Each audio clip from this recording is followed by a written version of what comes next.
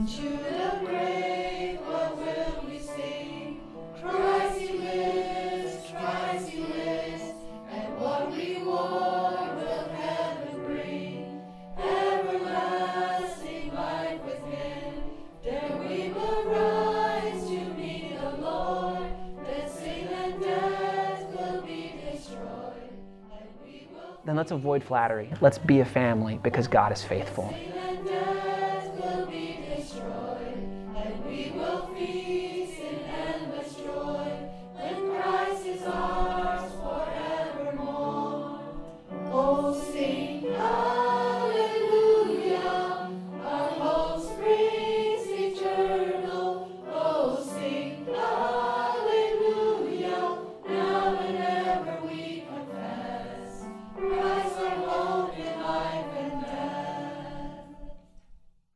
Well, good morning. My name is Adam Lentz. I'm here today with my wife, Fiona. Maybe you can give them a wave of your hand. There she is. Great. And we're English teachers in the city. I teach primary school. Fiona teaches kindergarten. Yeah, so that's what we're doing in the country. And what we're doing on earth is what every Christian is doing on earth, which is we're spreading the gospel and doing our best to love each other. So I got called over here today. We usually go to church at RCBC, but today we're over here at our sister church, WSBC, and we're very, very happy to be here. In my culture, American culture, there's an old fake story called a myth. Now, myths aren't real, but they can be very fun to tell to other people. One myth that is one of my favorites is about a man called Sisyphus. And the version that I am about to tell you is changed a little bit by me for fun. In the story, Sisyphus angers the Greek gods, not the real God, the Greek gods, because he stole a lightning bolt and he hid it under their pillows. So the gods, the Greek gods, decided to punish Sisyphus. So the king god Zeus took Sisyphus to the bottom of a mountain and he showed him a giant stone. And he says to Sisyphus, "You are free to leave when you have rolled this stone to the top of the mountain." So Sisyphus took the giant stone and he, with great difficulty, rolled it up the mountain. But just before Sisyphus reached the top of the mountain, Zeus put a spell on the stone. And it slipped from Sisyphus' hands and it rolled back down the mountain. And Sisyphus had to begin all over again. So Sisyphus took the stone, and he rolled it, and he tried to get it back up to the top of the mountain, and just before he got to the top of the mountain, the stone slipped again. As Sisyphus began a third time to try to get the stone up the mountain, Zeus just walked away laughing.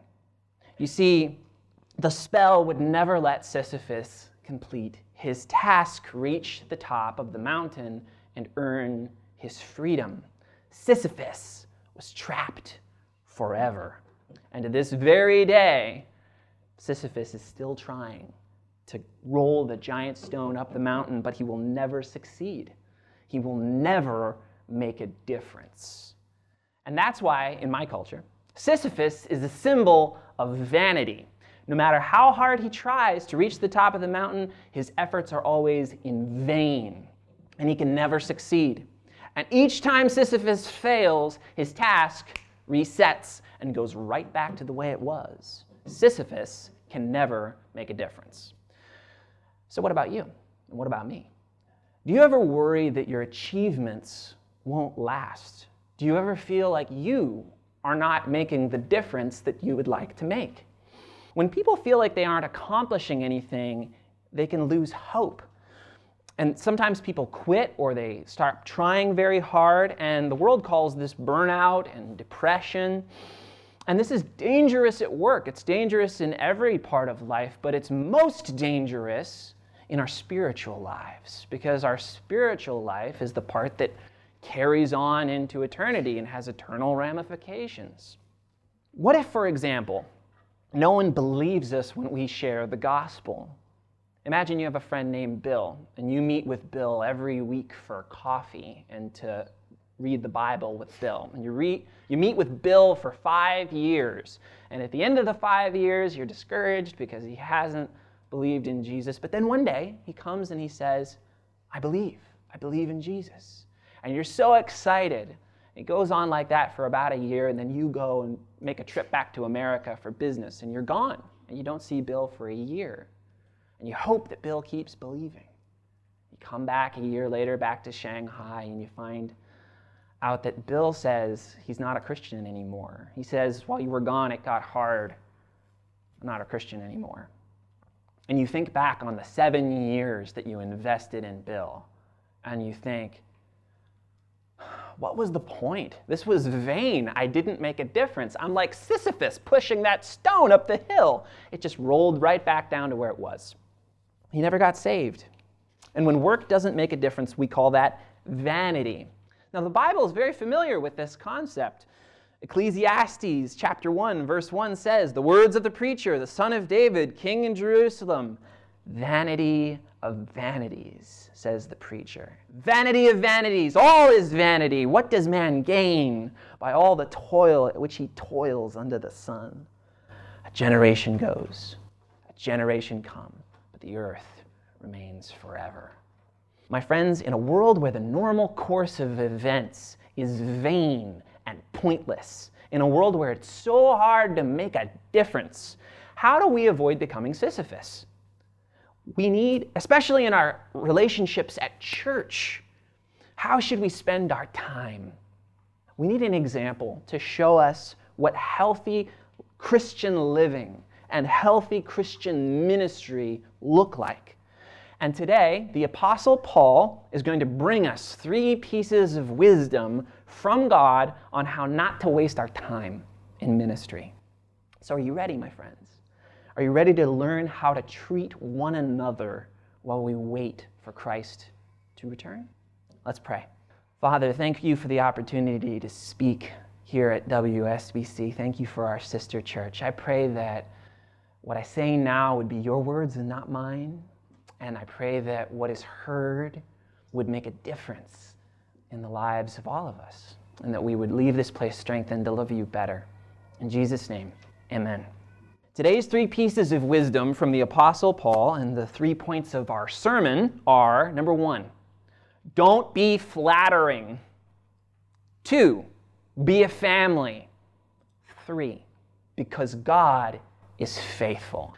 Let's start with point number 1. I always find that's best. Don't be flattering. We're going to begin by reading our text today. If you have your Bibles with you, you can go to 1 Thessalonians chapter 2, verses 1 through 16. 1 Thessalonians chapter 2, verses 1 through 6.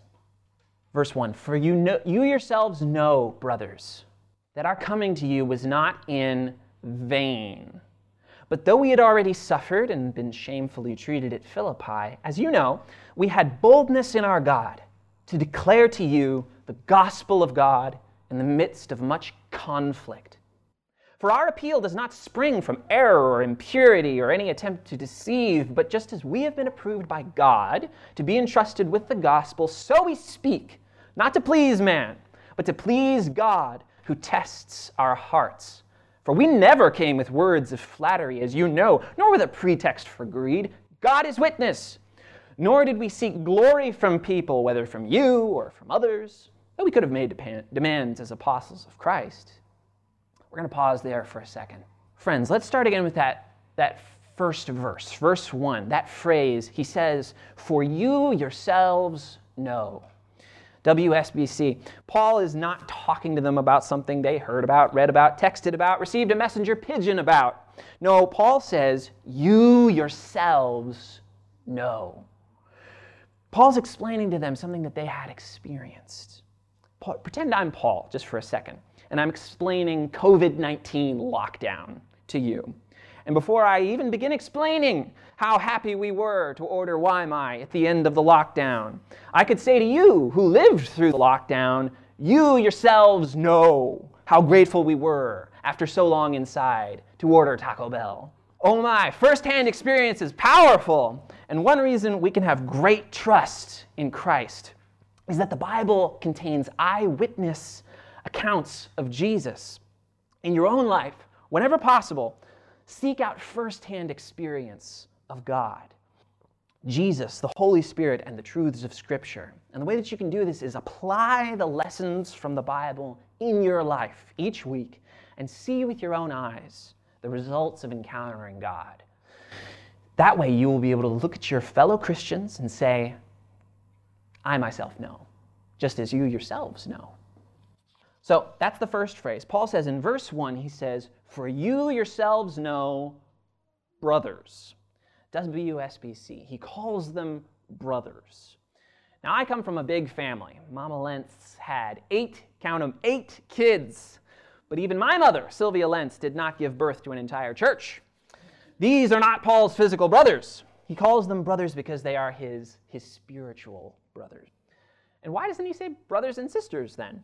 Are there no girl believers in Thessalonica? No, there were girl Christians in Thessalonica, surely. There's 2 reasons why Paul may be doing this. Reason number 1 is that he may be directly addressing the men as the leaders of the church. That's possible. Or he may just be using the male pronoun to refer to everybody. Either way, all Scripture is inspired by God and profitable for doctrine for all people. So this is an important lesson for all of us. Spiritual brothers are the family of Christ. Paul is the family of Christ. Physical brothers share parents. Spiritual brothers share a Savior from guilt and death and evil desires and war with God. So my friends, remember that you have more family than your biological family. You have a spiritual family, and you have to love your spiritual family well. And so the way that you can apply this in your week is give them your time, give them your space, give them your energy. Christians are your family. So this passage is relevant for all Christians, no matter who Paul's speaking directly to, because the leaders of the church and the men of the church are examples for all of us. So Paul says in verse 1, he says, for you yourselves know, brothers, that our coming to you was not in vain. So WSBC, what Paul means is that the Thessalonians became Christians, and they grew stronger as a result of Paul's time with them. Has your mother ever told you to leave a room better than you found it? She just means clean it up, Leave it better than you found it. Paul left the Thessalonians better than he found them. Christ told his apostles to go into all the world and to make disciples. And we have to do this too. So my friends, do your best to leave your friends and your family better than you found them. Teach them about Christ and all that he has done for you and for them. So he continues now in verse 2. He says, but though we had already suffered and been shamefully treated at Philippi, as you know, pause, WSBC, Paul's time before Thessalonica, just before he arrived in the city, was in a Philippian jail. The Thessalonians knew that just before Paul had met them, he had been seized, accused, attacked by a crowd, beaten with rods, and locked up in stocks in jail. So remember, my friends, that Paul, one of the most productive and experienced Christians that God ever gave us, suffered greatly while doing good. Jesus himself experienced torture. So, my friends, you must not be surprised if you have experienced suffering while serving God. Instead, like Paul and Silas in the Philippian jail, sing together for mutual encouragement. Verse 2 again, he says, but though we had already suffered and been shamefully treated at Philippi, as you know, we had boldness in our God to declare to you the gospel of God in the midst of much conflict. All right, so WSBC, Paul is saying that despite the hate that he endured at Philippi, he told the gospel to the Thessalonians confidently. Let me ask you, how would I preach to you if the last church that I had been at beat me with rods and locked me in jail? I might make myself sound like a mouse and look like an ant. I might make myself very small and very quiet. I'd be scared. But the bravery of Christ was in Paul. And he didn't become a mouse. He didn't become an ant. He didn't become quiet. He didn't become small. So, my friends, the way that you can apply this is when you share the gospel, do it gently. But don't do it so gently that you undercut your message. Share the gospel with people with a confidence that helps people to understand that you really do believe the gospel and that they should too. Paul explains why he was confident in verses 3, 4, and 5. He says in verse 3, he says, "For our appeal does not spring from error or impurity or any attempt to deceive." All right, so WSBC. Paul's gospel wasn't wrong, it wasn't dirty, it wasn't a lie. The Philippians treated Paul badly because they didn't believe his message. And the Philippians thought that Paul was like that old shepherd boy who lies about wolves over and over again, even though there are no wolves. And so the Philippians beat Paul. But like Christ, Paul was explaining a true and a pure and a healing message. And WSBC, this is your mission too.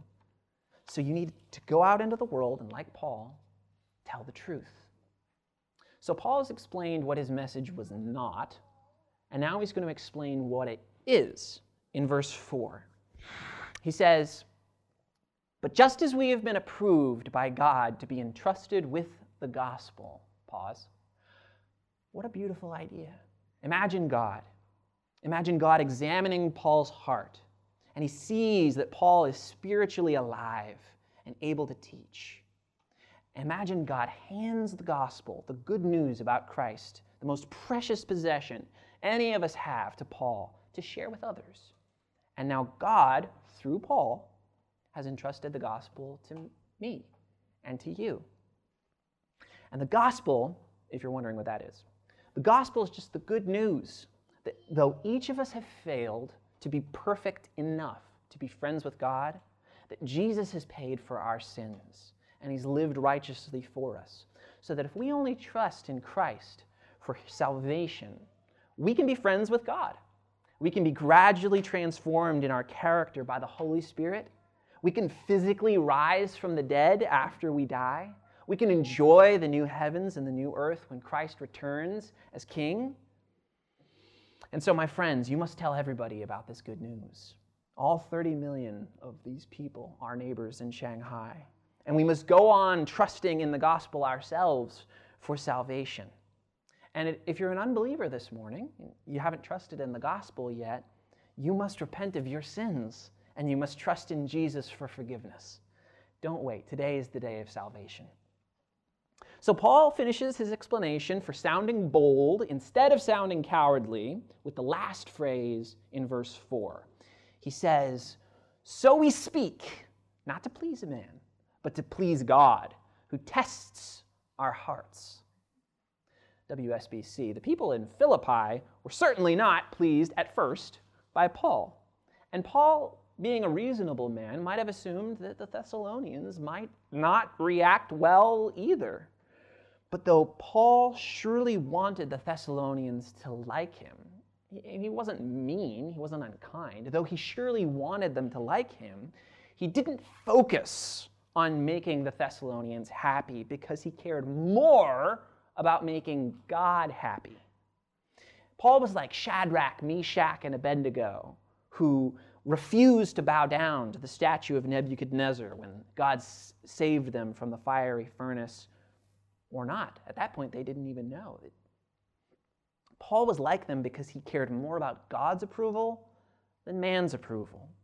Jesus himself said, "And do not fear those who kill the body but cannot kill the soul. Rather, fear him who can destroy both soul and body in hell." So, my friends, when you are scared to share the gospel, and we all get scared sometimes, focus on fearing God instead of on fearing man. Now, how did pleasing God more than pleasing men change the way that Paul spoke to the Thessalonians? Good question. Verse 5, he says, "For we never came with words of flattery, as you know." So WSBC, flying is just lying compliments or deceitful praise. Paul didn't try to trick the Thessalonians into liking him by lying to them about how great the Thessalonians were. I heard a joke about a muscular bodybuilder, a guy who works on his arms all day. And his arms, his muscles, had grown so big and so strong that he was now unable to touch his shoulders because the biceps were so big and in the way. So weird. The muscular bodybuilder asks his friend, he says, "Are my muscles cool?" And the friend, of course, lies and flatters, and he says, "Yes, of course, please don't kill me." Jesus commanded us to go and confront one another with hard truths. We can't be like the flattering friend of the bodybuilder. Jesus said, if your brother sins against you, go and tell him his fault between you and him alone. And so, my friends, we have to, if we're going to obey Jesus, we have to go boldly into the world, and we have to tell the truth. We can't flatter and lie to people to tell them that things about themselves that aren't true. We have to be honest. And so Paul didn't flatter. Verses 5 and 6 explain, he says, we never came with words of flattery, as you know, nor with a pretext for greed. God is witness. Nor did we seek glory from people, whether from you or from others. WSBC, Paul wasn't trying to get rich. He wasn't trying to get famous by sharing the gospel. Paul was more like a doctor who has a huge salary but is secretly giving away all of the money and donating it to fight cancer. He's just fighting against disease, not to get rich, but just because he wants to help people. Paul's service to the Thessalonians wasn't for buying boats, it wasn't for buying cars, it wasn't buying airplanes, it wasn't for fun. Listen to how Jesus hated using ministry for greed. John chapter 12, verse 13 says, the Passover of the Jews was at hand, and Jesus went up to Jerusalem. And in the temple, he found those who were selling oxen and sheep and pigeons, and the money changers sitting there, making a whip of cords. He drove them all out of the temple with the sheep and the oxen, and he poured out the coins of the money changers, and he overturned the tables. And he told those who sold the pigeons, take these things away. Do not make my Father's house a house of trade. So, my friends, unless we want Jesus to whip us, we need to stop pretending to be great people. We need to stop trying to deceive others into giving us respect or money or power or whatever it is that we're hoping to trick people out of. Instead, we should be confessing sin to one another so that we can stay humble. By admitting our weaknesses to one another, we can stop people from thinking that we're better than we really are. And so you and I and everybody needs to find a Christian friend and get honest with them about your desire to be wealthy, your need for attention, or whatever sinful issue that you are struggling with or that I'm struggling with. So Paul says in verse 6, he didn't chase glory from the Thessalonians, and he says, though we could have made demands as apostles of Christ. WSBC, even though Paul had a genuinely glorious position, the man was an apostle. He didn't insist or force the Thessalonians to treat him like he was special. Imagine a king, maybe the most important king in the world, ruler of enormous amounts of land. And he comes into the room where his children are playing. This is a good father. He doesn't insist, I'm the king, 2-year-old. Why don't you stand up and bow down to me when I walk in the room? I'm your father. He is not like that. This is a good father. A good king, a good father, would come into the room, and he wouldn't insist that his children bow. He would just sit down and he would start playing with them and spend time with them. Paul was like this. Paul treated the Thessalonians like the spiritually immature people that they were. Jesus was also like this. Jesus was gentle. Jesus fulfilled the prophecy which said, he will not quarrel or cry aloud, nor will anyone hear his voice in the streets. A bruised reed he will not break. A smoldering wick he will not quench until he brings justice to victory. And in his name, the Gentiles will hope. And so, my friends, like Paul and like Christ, you and I need to go out among our Gentile friends, and we need to gently explain the gospel in a gentle way that doesn't insist that people treat you like the priests and princes of God that you actually are. And so, my friends, to summarize verses 1 through 6, don't flatter. Don't lie to people to protect yourself from rejection. Don't lie to people to get money or glory. Instead, gently but boldly, tell people the truth. Don't flatter. So we've seen what we shouldn't do. Don't flatter. Now we're going to see what we should do. It's time for point 2. Be a family. Let's start in verse 7. Paul says, "But we were gentle among you, like a nursing mother taking care of her own children." WSBC. Paul says to slowly, kindly, explain the good news about Jesus with unbelievers patiently, carefully, encouragingly, and perhaps most importantly, humbly. You can't teach a baby how good milk is by throwing a baby into a bucket of milk. You can't teach an unbeliever how good the gospel is by harshly yelling at an unbeliever in a terrible tone of voice. Just like you have to make yourself the servant of the baby and do whatever it wants, you make yourself the servant of the unbeliever, not by doing anything that they want, but by being kind and being gentle and not insisting on your rights when you're with them. Jesus was gentle, and he told us to be the same. Matthew chapter 5, verses 3 through, I'm actually not sure what the reference is, but Matthew chapter 5 says, "Blessed are the meek, for they shall inherit the earth." My friends, meek means gentle. And so if we want to inherit the earth, and I assume you do, we need to humbly, patiently, slowly, and cheerfully explain the gospel to people who are new to Christianity so that we don't humiliate them or scare them away. Now, why was Paul making himself the servant of the Thessalonians? He tells us in verse 8, he says, "So being affectionately desirous of you, we were ready to share with you not only the gospel of God, but also our own selves, because you had become very dear to us."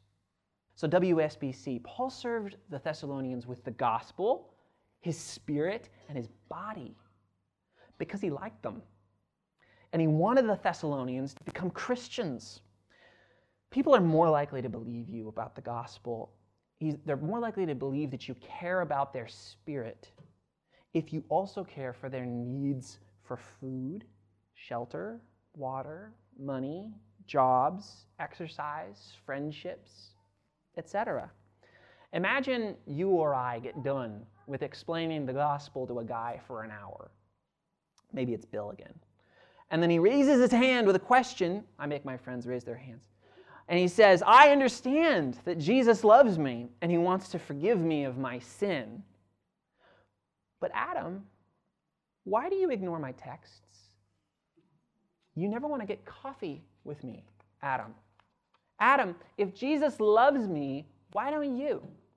Jesus taught that God cares about all of our needs, not just the physical. Matthew chapter 6, verse 31 says, Jesus said, "Therefore, do not be anxious, saying, 'What shall we eat?' or 'What shall we drink?' or 'What shall we wear?' For the Gentiles seek after all these things, and your heavenly Father knows that you need them all. But seek first the kingdom of God and his righteousness, and all these things will be added to you." WSBC, if God is caring for the non-spiritual needs of the world, shouldn't we do the same? Of course, and I want to make this clear, our first priority is the gospel. It does a man very little good to be kind to him for 10 years, and then the man dies and goes to hell, and you never explain the gospel to him. Our first priority is to share the gospel. If you can do only that, do that. But that's a pretty rare situation. Most of us live in community with the people that we're sharing the gospel with, and it would be weird and strange and hurt our gospel witness if we were not kind. So like Paul, we have to care for the entire man or the entire woman, including their desire for friendship. We must share ourselves, not just the gospel.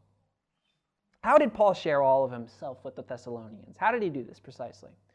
Verse 9 says, he says, "For you remember, brothers, our labor and toil. We worked night and day, that we might not be a burden to any of you, while we proclaimed to you the gospel of God." WSBC, while Paul was with these people, he earned a living. He worked a job.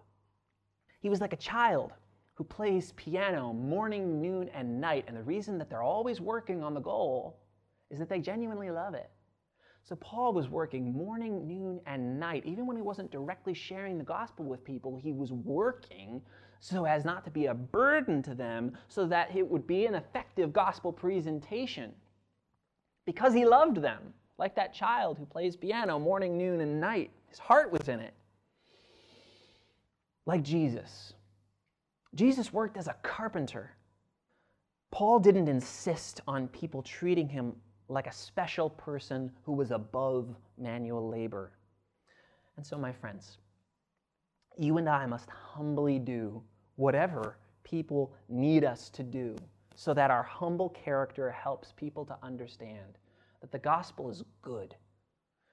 And so the way we can apply this is work hard at your job. Help others physically whenever you can. And don't turn down tasks because they're beneath you. Paul was hardworking. But this is just a piece of his character. Paul describes himself more in verse 10. He says, "You are witnesses, and God also, how holy and righteous and blameless was our conduct towards you believers."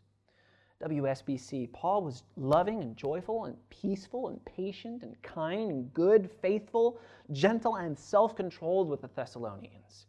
He was not sexually immoral, impure, sensual, idolatrous, sorcerous, contentious, jealous, angry, rivalrous, dissenting, divisive, or envious. You can't fight fire with fire. You can't fight sin with sin. Jesus commanded us to abide in him so that we can bear much fruit. And so, my friends, we have to find our pleasure in Christ. We can't find our pleasure in the pleasure that sin gives. And we have to do this so that people will know that we're Christians. So, my friends, read your Bibles. Give yourselves to God in prayer. Watch one another's Christian lives.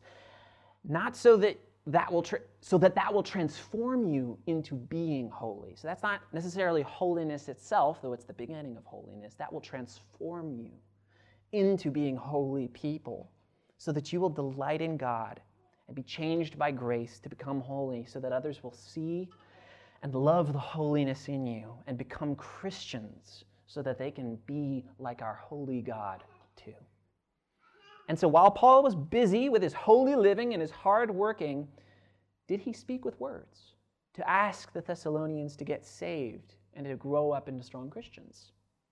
Let's find out in verse 11. He says, "For you know how, like a father with his children, we exhorted each one of you and encouraged you and charged you to walk in a manner worthy of God, who calls you into his own kingdom and glory." WSBC, Paul was not silent as he worked or quiet while he behaved righteously. He spoke to the Thessalonians about God, and he asked them to get saved and to grow into mature Christians. Paul was not like some of these guys who take out a girl on 600 dates, write them love songs, buy them flowers, go on dates for another 10 years, but then never pops the question and asks her to get married. Paul was not like that. Paul asked the Thessalonians, get saved. He used words, not just actions, to call the Thessalonians to join him in holy living. And Jesus, too, called us with words to join him in holy living. It says in Matthew chapter 7, it says, "Everyone then who hears these words of mine and does them will be like a wise man who built his house on the rock." So, my friends, like Paul, who used words to call us to be holy, and like Jesus, who used words to call us to be holy, let's use words to call others to be holy. Not just with their lives, but also with their actions. We've got to pop the question at some point. Please get saved.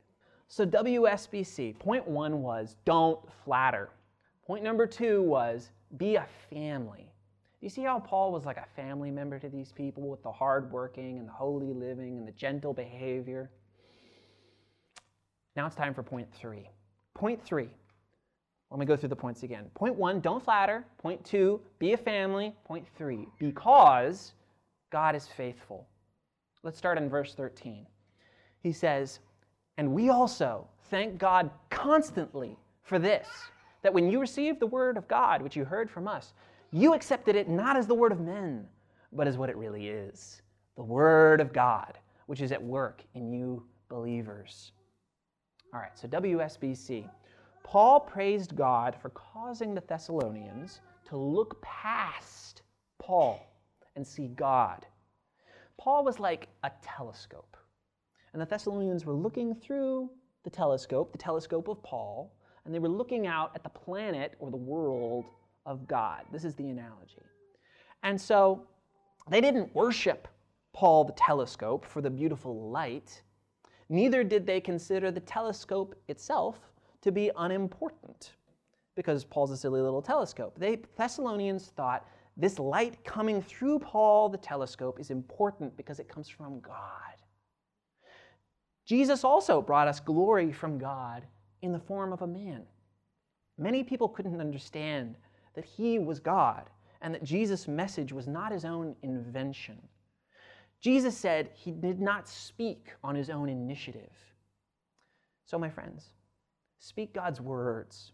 And when people receive them as not your words, but as God's words, then we can rejoice like Paul rejoiced. So how did Paul know that the Thessalonians were receiving the gospel of God as God's words instead of as man's words? He says in verse 14, "For you, brothers, became imitators of the churches of God in Christ Jesus that are in Judea." So WSBC, simply speaking, the Thessalonians began to act like Christians that Paul had met already. Paul knew, if I buy a tree and it begins to produce apples, it's an apple tree because I've seen apples on trees before, and those were apple trees. So Paul could tell that the Thessalonians were becoming Christians because they were acting like the Christians that he had seen before. Jesus said, "A healthy tree cannot bear bad fruit, nor can a diseased tree bear good fruit. Every tree that does not bear good fruit is cut down and thrown into the fire. Thus, you will recognize them by their fruits." So, my friends, when you are evaluating the results of your ministry, when you see new Christians begin to act like older Christians that you've met, praise God, like Paul. That's how you know that you're making a difference. But how were the Thessalonians acting like the Jews? Verse 14, "For you, brothers, became imitators of the churches of God in Christ Jesus that are in Judea. For you suffered the same things from your own countrymen as they did from the Jews." So WSBC, Paul is saying that the Thessalonians' unbelieving Gentile neighbors were harsh to the Thessalonians, like the unbelieving Jewish neighbors of the Jewish Christians were harsh to them. Paul can praise God because, in part, because he allowed the Thessalonians to suffer, in part, to give the Thessalonians an opportunity to show how sincerely they believed in Jesus. Have you heard how diamonds cut glass, right? Because the diamond is harder than the glass that it's cutting. Imagine I sell diamonds, but you don't believe that my diamonds are real. It's okay, we just met. But then I bring out my diamond, and I make it suffer by dragging it through a giant sheet of glass. And when I'm finished, my diamond is covered with dust and shards of glass. But when I clean my diamond and I reveal that it's unharmed, you can see that because my diamond went through the suffering of cutting through the piece of glass, that it really was a diamond, and its glory is revealed to your eyes because of the suffering. Well, Jesus also suffered in order to prove his value. Paul says that the unbelieving Jews in verse 15 of the other chapter that I'm referencing, verse 15 of this current chapter, verse of Thessalonians, killed the Lord, at verse 15, killed both the Lord Jesus and the prophets and drove us out. So WSBC, when the new Christians who you love experience hardship because they are Christians, know that the suffering is a test from God. And if your new Christians continue to believe in God, then you will have cause for great joy. So don't be surprised by trials. Instead, encourage the new Christians to persevere in the face of the hardship, because when they finish getting through that glass, they're going to be recognized as the diamonds that they are. But this doesn't mean that the trials that new Christians face are good in and of themselves. No, Paul says that the unbelieving Jews in verse 15 displease God and oppose all mankind by hindering us from speaking to the Gentiles that they might be saved. WSBC, Paul believed that these trials, though used by God, were genuinely ugly to God and destructive to humanity. By becoming the friend of God, you are becoming the friend of humanity. Bullying new Christians is a declaration of war, not just on Christians, but on the world. Because Christians are saving the world by sharing the good news about Jesus called the gospel. Imagine I hate a man, and so I get on a boat with the man I hate, even though there's a crowd of other people on the boat, and I light the boat on fire. It's true, I'm attacking the person that I hate, but I'm also attacking many, many, many, many other people. This is what attacking Christians is like. It's like indiscriminately setting a boat on fire. Jesus said, I am the light of the world. WSBC, attacking Jesus and attacking new Christians leaves the world a darker place. And so, my friends, if you're trying to make a difference in life, help unbelievers become Christians, be the servant of the new Christians to help them become strong in the faith, and by working to help unbelievers and young Christians, you're going to make the world a brighter place. If it is so bad to attack Christians, then why did God allow the Thessalonians to be opposed? Paul says God allowed this to happen in verse 16. He says, so as always, to fill up the measure of their sins. So WSBC, Paul says that God allowed the Thessalonians to be opposed by unbelievers because unbelievers must be allowed to do the amount of sin that God has destined them to sin. You see, God is in control of all sin. He's God. He's in control of everything. If he wasn't in control of everything, we would need a new word for him. He wouldn't be God, not as we understand God.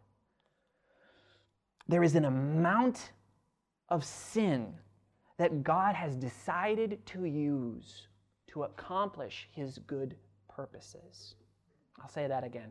There is an amount of sin that God has decided to use to accomplish his good purposes.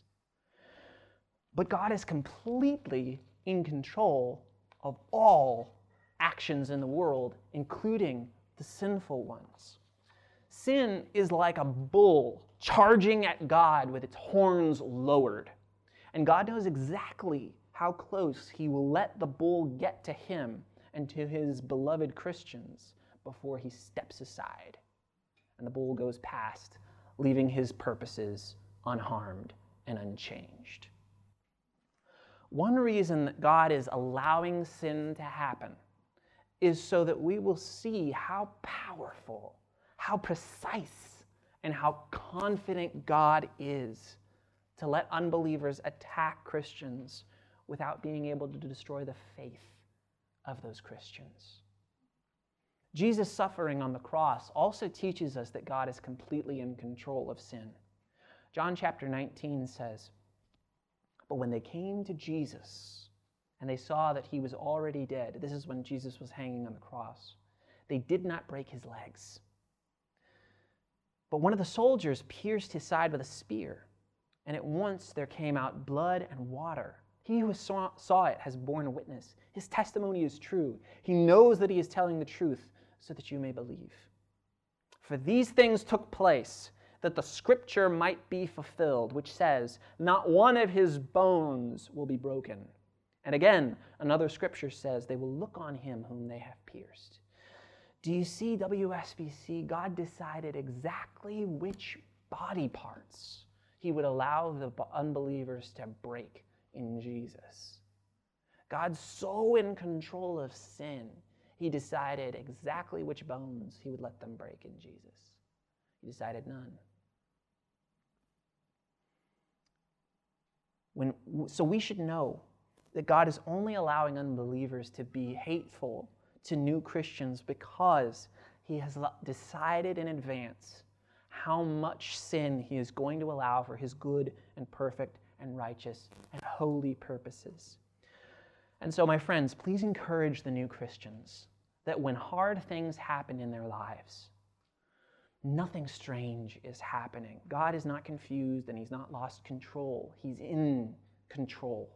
All hardship is from God and used for good. But when is all the testing going to end? When will God finish revealing his glory through the sinful actions of mankind and restore the world to its original perfection, a day we all long for, especially in times of suffering? Paul says in the last part of verse 16, he says, "But wrath has come upon them all at last."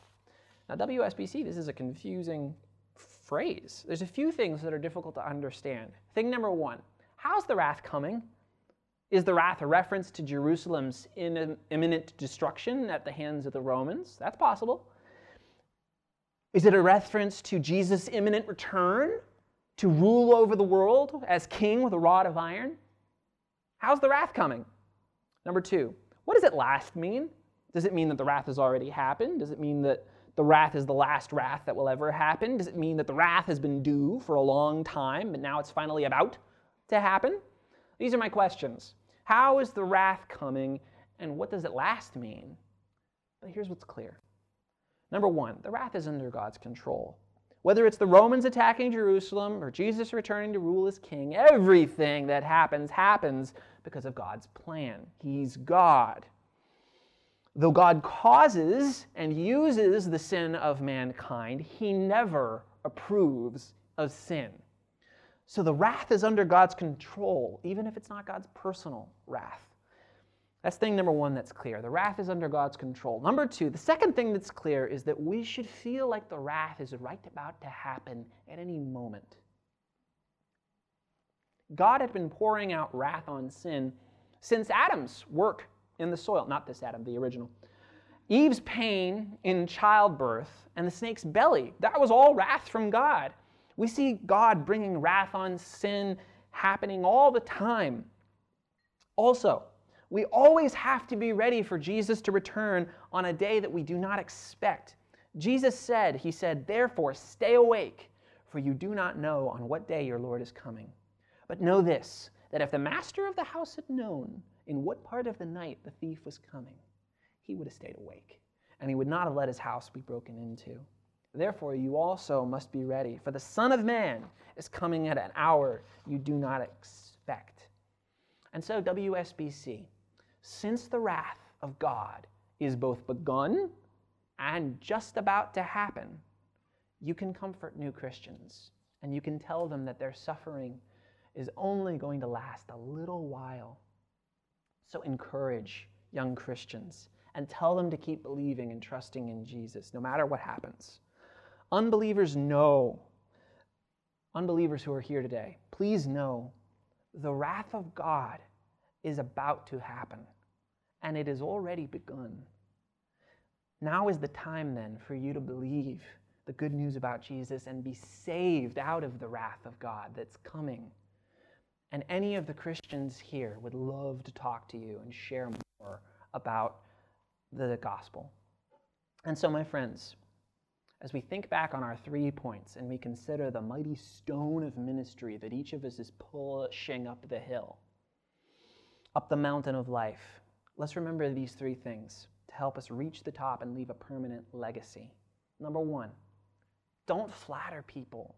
You don't need to lie to them. You don't need to compliment them with things that are untrue in order to get them to believe in Jesus or to get rich. That's not what ministry is about. Don't flatter people. Number 2, be a family. Be kind, be gentle, work hard, treat each other humbly. Number 1, don't flatter. Number 2, be a family. Number 3, because God is faithful, He's coming right back. He is the one that makes the first 2 points work. And there's no guarantee that even if we don't flatter and even if we are a family to other people, there's no guarantee that God will choose to save them or that will guarantee results. But if we avoid flattery and if we treat unbelievers if we treat new Christians like family, then we should prayerfully wait for God to work. Because God is faithful. We can trust Him. He is coming back soon, and He's using all the hardship that young and old Christians go through for good reasons. He disapproves of sin. He's given us His word in the mouths of simple men and women like us so we can avoid the vanity and pointlessness of our ideas about spreading the gospel. We can avoid being Sisyphus, trapped on an endless mountain with nothing to show for our work. If we want to leave behind in this mighty, mighty city of Shanghai strong, tough Thessalonian believers, then let's avoid flattery. Let's be a family because God is faithful. Praise God for His faithfulness.